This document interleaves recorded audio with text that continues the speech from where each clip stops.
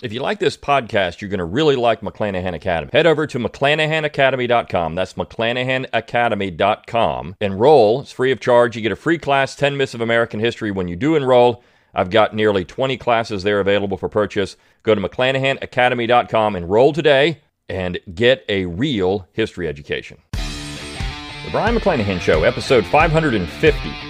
It's time to think locally and act locally. Welcome to the Brian McClanahan Show.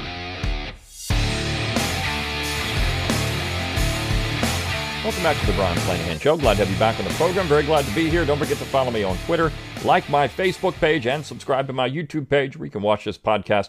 Find all those social media accounts on my webpage, BrianMcClanahan.com. That's BRION, McClanahan.com. While you're there, give me that email address. I'll give you a free ebook, Forgotten Founders, and a free audiobook of the same title read by yours truly. You can support the show by going to McClanahanacademy.com. Always free to enroll. You get a free class when you do enroll. 10 Myths of American History. Here we are at Black Friday week. We got Thanksgiving on Thursday, Black Friday on Friday, and then Cyber Monday on Monday. And I've already been offering my best deal of this holiday season for the entire month. But it's going to wrap up pretty quickly. Thanksgiving comes late this year, and this deal expires on November 30th. So if you want to get 30% off at McClanahan Academy, make sure you're on my email list. You're checking your email. You're getting that 30% coupon. Make sure you're doing it because that's how you're going to save the most money. Once we get to November 30th, I am not offering a 30% discount coupon ever again. So if you want to get McClanahan Academy for 30% off, make sure you do that. That includes my bundle classes, by the way, which are already discounted. So you get 30% off the bundle discount. I mean, it's an amazing deal. So head on over to McClanahan Academy, get on that email list, or BrianMcClanahan.com, get on that email list so you can get that deal. And, of course, share the podcast around on social media. Rate it where you get your podcasts. Let people know you're thinking locally and acting locally. Let's talk about a few things this week. Short week. We're going to do 3 podcasts this week. Mostly on contemporary issues, though today is a little bit of historical background. I'm going to do that with the other stuff as well, give you some historical insight into what some of the people on the left and on the right are saying about some things. But first, I want to start with a piece by Lindsay Travinsky that she's writing for The Hill now. She's written a book on Washington's cabinet, which a colleague of mine said was just a redundant book. I mean, it's stupid, right? It's worthless. But of course, nobody's ever just focused on Washington's cabinet. So now she's become this rock star. She's a leftist. She's become this rock star among, kind of the establishment presidential historians. She gets to go to things and gets on podcasts and interviews and other things dealing with the presidency. I think she writes for The Hill now on a regular basis. So she's I think put out a great courses class. She talks about it in this piece. So she's kind of an emerging star now. And that's unfortunate because when you read what she writes, it's really bad. Not just that. What she says is wrong a lot of times. I mean, this is where we are. Look, I've had undergraduates that write like this, and this is now considered mainstream academic work. Now, granted, okay, when I put out my email list, and she's writing for popular things like, Substack, or when I do my email list, I write in a different way than I would for an academic book, and she does that as well. I mean, I'm not going to say that that's not the case. And of course, when you're writing for a popular audience, you're going to write differently than you would if you're writing for an academic audience. There's no doubt about that. But I want to talk about a couple of things she says in this piece. It's Republic or Democracy, and she started this. I saw a Twitter thread with this where she was complaining about somebody criticizing what she said on a podcast or something, which she used the term begging the question, which everyone uses that incorrectly, right? When you say it begs the question, that doesn't mean it invites a question. It means you're using a circular argument. So that's what begging the question is. It's a logical fallacy. If you want to say it invites the question, that say it raises the question or it brings up the question. I mean, this is what's used, but a lot of people use it incorrectly, and apparently she used it incorrectly. And look, people say things, and she said, as you go on and you're unscripted for a long time, you're going to say things incorrectly. I do it on this podcast at times. I mean, it just happens. I can understand that. But she took great offense to this. Then someone criticized her for the term democracy and republic. And this is something that we've seen a lot of. Well, we live in a republic, not a democracy. Now, I want to bring this up. I do agree with her that these terms are vague. They're ambiguous. They don't really mean anything. And she's trying to relate this back to what the founding generation said about these things. Now, where I would think she doesn't really know what she's talking about. The term republic is not indicative of what the United States actually are, right? When I say are, that's essential. We have a federal republic. We could say we're a federal republic, not a democracy, and that would be entirely accurate.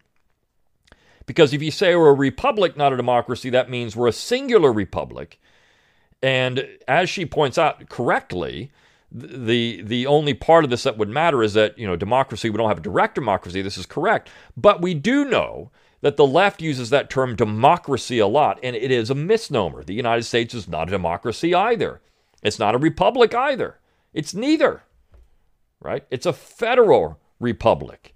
Now, you could say Alabama is a republic, Massachusetts is a republic, California is a republic, Florida is a republic, North Dakota is a republic. You could say that. Those are singular republics. But the United States is not a singular republic. It's a federal republic. And I think that is the important thing to note here. And she makes a couple of mistakes. So she's attacking this in a way from a position of ignorance. And I say that because I don't know what else you could say here. She doesn't really understand the structure and function of the United States government. She doesn't understand it. Now, this is someone who's writing about the Washington cabinet. This is someone who touts herself as being an expert, studied years. Now, she's very young, so her years is short. But years in archives and other things, reading the founders and understanding the founders. She's a big fan of John Quincy Adams. That is a knock in and of itself. So I want to get into some of the things she says because, again, this is popular. This is what you get. This is popular history nowadays. This is what you'll find on The Hill or on CNN or, some of your left-wing sites, Slate or The Nation, The Atlantic, some of these things. You're going to get stuff like this, even Washington Post or New York Times. This is the kind of stuff you're going to get. And conservatives will do this too, which is, I find, problematic and that or troubling. I should say troubling. It's troubling as well. So she says, over the weekend, I received an email from a person that had listened to a podcast episode and asked why I referred to the United States as a democracy. He wrote that surely I knew the nation is actually a republic, but if I wasn't familiar with that history, he'd be happy to summarize it for me. So, I mean, this was offensive to her, right? Some plebeian would have the gall to email her and say, hey, if you want to be... Now, of course, anyone that takes the time to do this, and I've had it happen to me too, anyone who takes the time to do this has too much time on their hands that would, say, I'm going to point this, because they're doing it just to slap at you, right? I remember I was given a C-SPAN talk on my Founding Fathers Guide to the Constitution, and somebody pointed out that I said a word wrong a couple of times, and so they had to point this out to me. Yeah, okay. I mean, it happens, right? So I'm aware it happens. But saying that the United States is a democracy is an important distinction to make. Now, she wants to split hairs here and say, well, yeah, the founding generation didn't like democracy. She gets into this, but they didn't like direct democracy. But the United States is a democracy because democracy and republic are essentially synonymous. This is her argument. This is where, again, we're going to have problems with this. While I elected not to respond to that particular email, in particular in italics, I've been thinking about the subject a fair bit the last few days. See, this got under her skin. That particular email, you don't want to respond back to that person, but I'm going to respond back to this. I'm going to prove that I'm right, that the United States is a democracy, is what she's saying. First, let's get our terms right. The framers of the Constitution did fear democracy, but they did not think of democracy the same way we do. They meant the very literal version, a group of people coming together to govern a society, directly.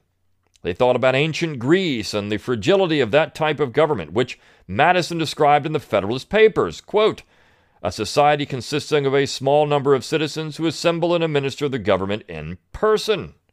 On the other hand, he described as a republic as a, quote, government in which the scheme of representation takes place. So literally any system in which there are elected representatives was considered some form of republic. Now, I do agree. It's considered some form of republic. Some form.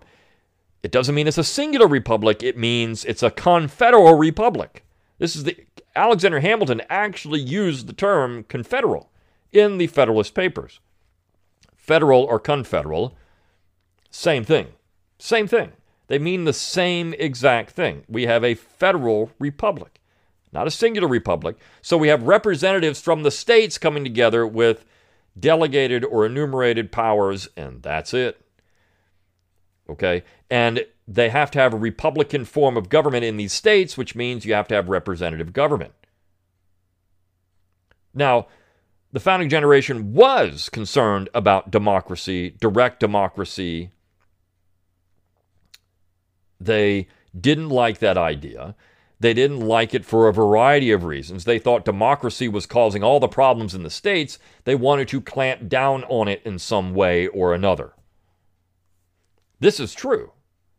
But she is splitting hairs here. Now, on the other hand, in 2021, Merriam-Webster offers two definitions of democracy. A form of government in which people choose leaders by voting, an organization or situation in which everyone is treated equally and has equal rights.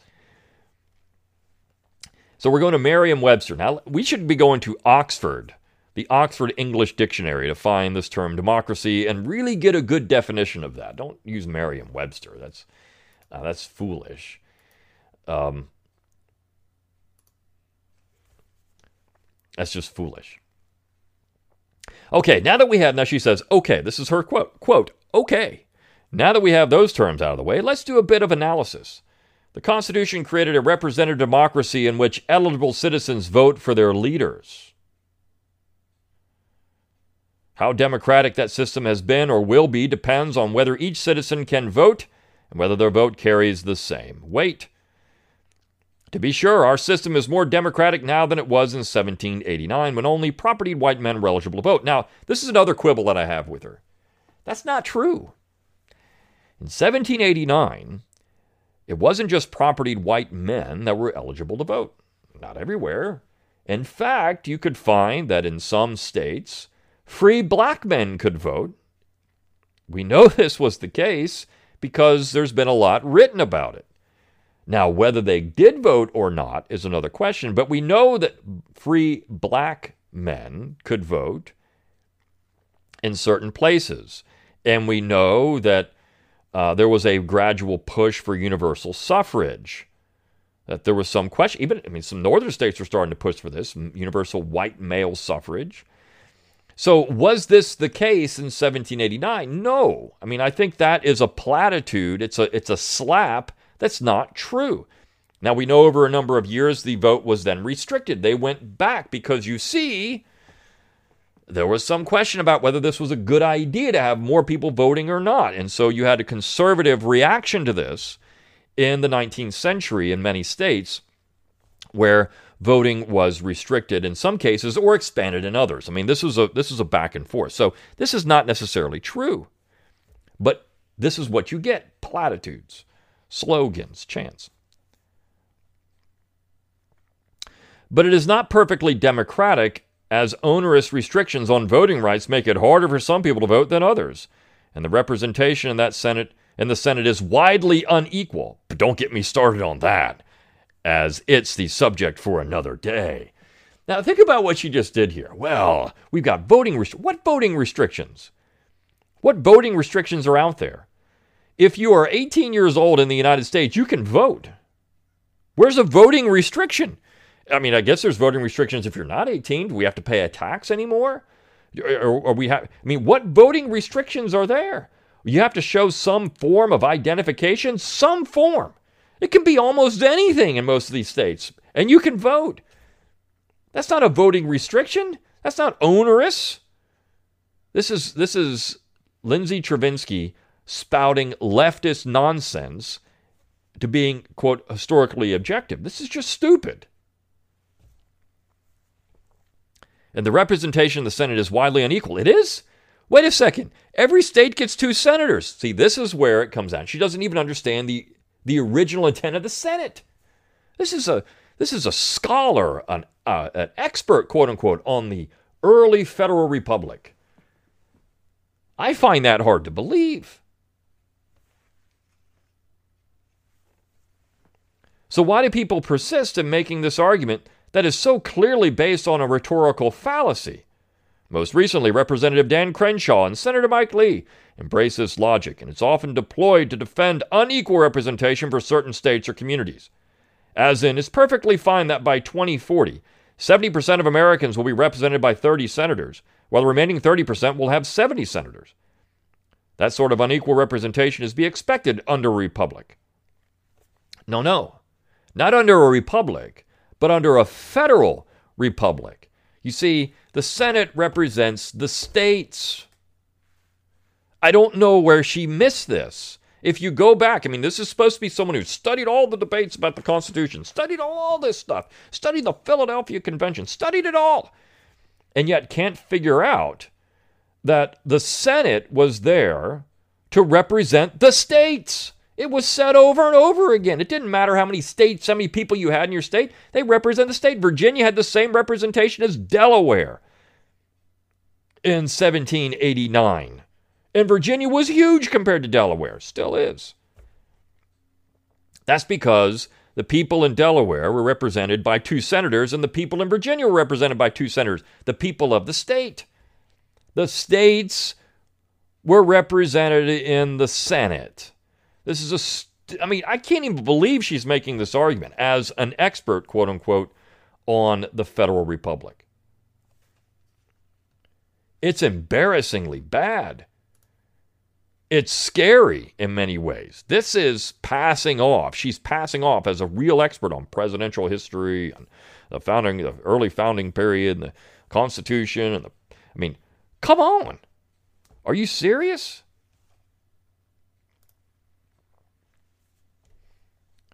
All that is well and fine, but the question to which I regularly return is why people so desperately want to defend a system that is inherently unequal. Why is democracy a bad thing? For Mike Lee, the answer is pretty obvious, she says. His home state of Utah, with roughly 3.2 million residents, has the same number of senators as California, which is 39.5 million residents. The power of his vote would be significantly diluted if we had more equitable representation, and the power of his party would be threatened if all citizens' votes counted the same way. Well, they do in the House of Representatives. So you've got a situation where California has more members in the House than Utah, right? That was the whole point of the federal Republican system that was created in Philadelphia in 1787 and ratified by the states in 1787 and 1788. That's the whole point. This is where I don't understand where she misses that and all of her reading and studying and archival work, where she misses this point. This is embarrassing. But this is what you get from the left. This is more like Ian Millhiser, who is a dope, than someone who's supposed to be a real scholar of the early Federal Republic. Ian Millhiser is just a leftist hack dope. But I expect more out of people that are supposed to study these things and understand these things. And now they're getting pretty popular out there, and they're going to talk about these issues. And look, I wouldn't recommend anything she does because of this kind of stuff.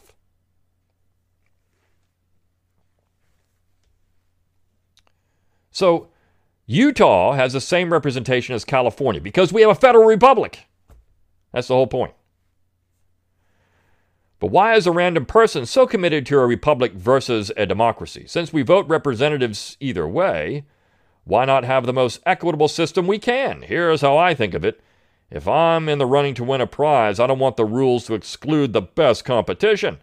I want my work judged against the best. If I game the rules to ensure that no legitimate competition stands a chance, I might win, but that victory would be pretty shallow. Yeah. So if you're writing stuff like this, people might read it, but it doesn't mean it's right. And you know what you're talking about. There's another situation, but people are going to read more of your stuff than somebody else.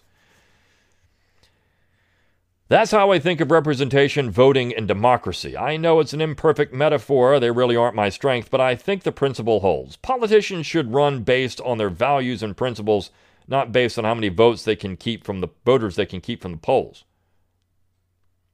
That's not what anyone's doing. I mean, the Senate, the system is designed not to keep people from the polls, but to say that the states are represented in the system. That's the whole point of the Senate. I mean, where does she miss this? Similarly, if your rights depend on limiting those of others, that says far more about you than it does the political system. And if you want to read more on this is where it's really funny. If you want to read more on this, then you need to read Jamel Bowie. Alexandria Ocasio-Cortez understands democracy better than Republicans do, and that's in the New York Times, or George Thomas. America's republic, not a democracy, is a dangerous and wrong argument. From The Atlantic, that highbrow, overtly nonpartisan, objective magazine, The Atlantic. Or the New York Times. Yeah. Read those. I mean, again, you almost can't make this up, but this is what passes for establishment historical knowledge in 2021. It's pretty embarrassing. And I don't know how else to say it. It's pretty embarrassing. She doesn't understand the Senate is there to represent states. This is exactly how it was sold. They represent the states in their political capacity. That's a direct quote. This is exactly how it was sold during ratification. So each state was not going to have equal representation. The United States is a federal republic, not a singular republic. And so you have unequal. Now, I'm sure in her state, I can't remember where she lives, but I'm sure in her state, wherever that is, you've got a system, a Republican system. And in these states, when you have districts, you have representative districts, legislative districts that have about the same number of people, whether it's in the House or the lower chamber or the upper chamber. You just have fewer senators. I mean, it's kind of stupid in some ways to have this bicameral system the way it's established in the states in some ways. I can get on board with that. Maybe we need to have what's the point of the Senate? If it doesn't represent something, so to speak, it has a check on the House, okay, but it should have some other requirements then too. That was the whole point of a Senate. In the federal republic, the Senate is the state check on democracy. That's the whole point. That's why it's there. That's why it exists. And I guess Lindsay Travinsky didn't get that when she's doing all of her research on the founding period and the founding generation and the Constitution and the ratification process. I don't know where she missed it, because I've read those documents many, many times, and I see it all over the place. In fact, if you take my Originalist Papers class at McClanahan Academy, I give you 101 documents, 101, that get into this, right? It's one of the recurring themes. And eventually, I know I promised that Originalist Papers book was going to be out this year. I couldn't do it because it is a monster project. I'm going to tell you, it's probably going to have to be a multi-volume work. It is a monster project, nearly 800 pages. So it's a big thing. And I've got to get some other things done with it. It needs to have an index and some other things. So I'm working on that behind the scenes. It's still going to come out, just not this year. But if you take the Originalist Papers class, you get the essays I recommend you read along with my introductions to them in that class. You can get it either in a bundle or you can get it individually, and that 30% coupon works on the bundle and the individual classes. So you want to go out there and get that class. But because if you do, you're going to read this and say, gosh, Lindsay Travinsky doesn't even know what she's talking about. And this is a professional historian that doesn't know what she's talking about here. Sad. It's really sad when you think about it. Somebody's failed her along the way. All right. Good start of the week. I've got 2 more this week. I'll see you tomorrow on the Brian McClanahan Show. See you then.